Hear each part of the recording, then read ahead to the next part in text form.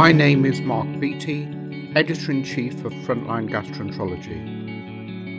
In this podcast, I'd like to highlight some of the content from the January edition of the journal.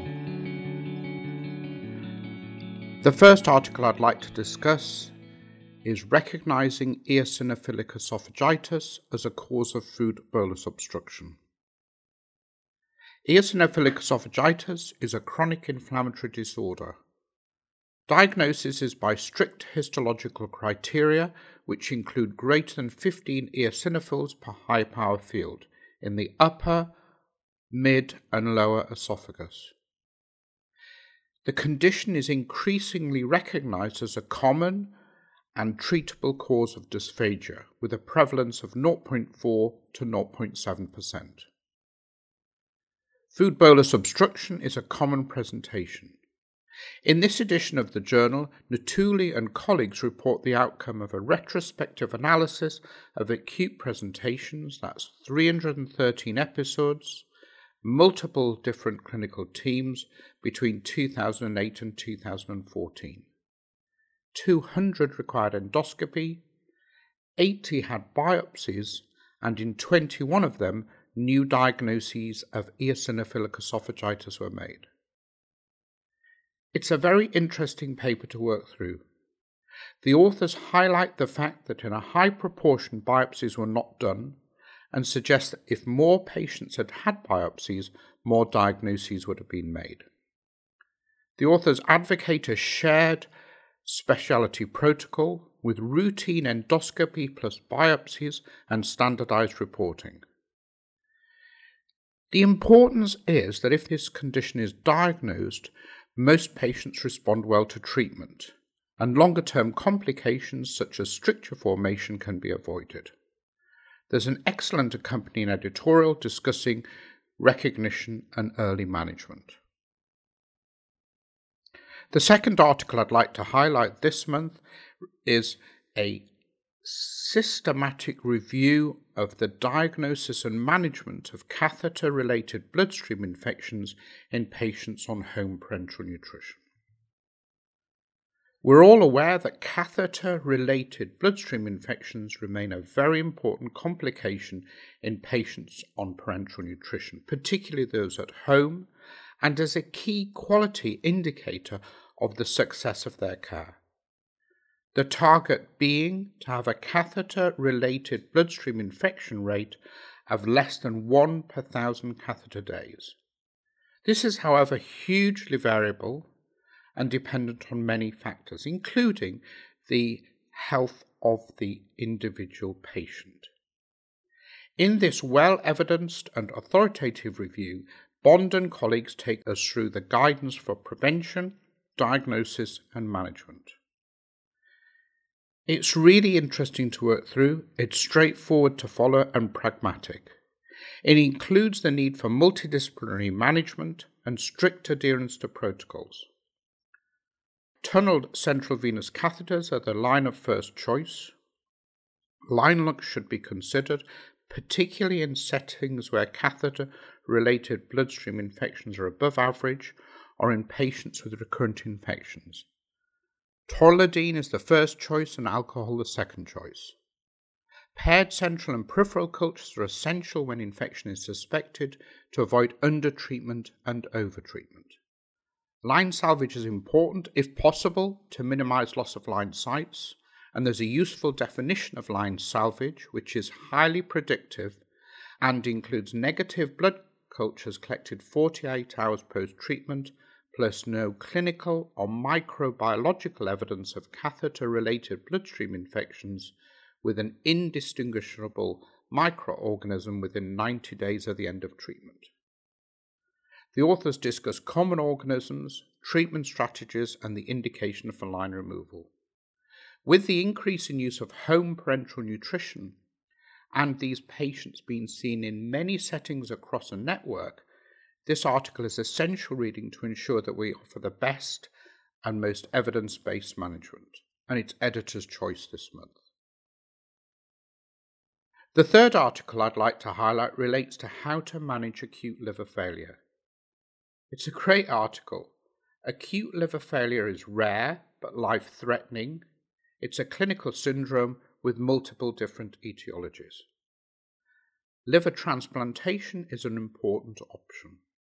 In this issue, Tavabi and Bernal discuss the definition, etiologies, presentation and treatment, including N-acetylcysteine administration for paracetamol poisoning, management of sepsis, management of coagulopathy, and the indication for liver transplantation. In the UK, paracetamol poisoning is the most common cause of acute liver failure. Worldwide, the most common cause is hepatitis E. Early recognition is essential, with early transfer to a specialized unit, particularly if there is a persistently elevated INR and in the context of hepatic encephalopathy or other poor prognostic features. And there's a useful box in this paper listing the investigations at presentation. Indications for super urgent liver transplantation listing for paracetamol poisoning, and separately other causes are also listed.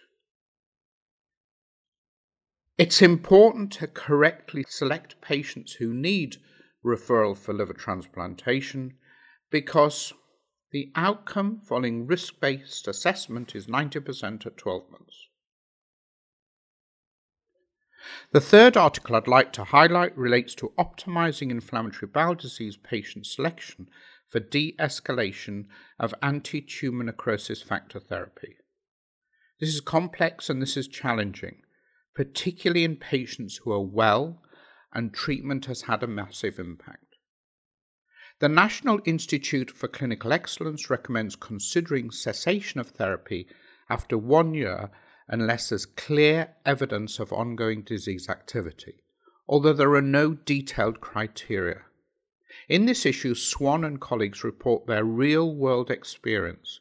That's what they actually did outside a controlled clinical trial. All patients on biologics were discussed at a biologics review panel and considered for a trial of therapy after 12 months and then annually.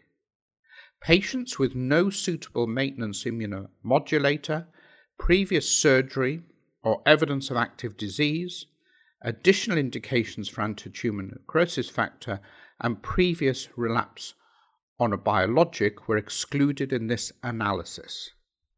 Of 136 patients reviewed, 45 met the NICE criteria for cessation. A total of 27, following application of the Biologics Review Panel modifiers, had a trial off treatment with a 20% relapse rate at 2 years.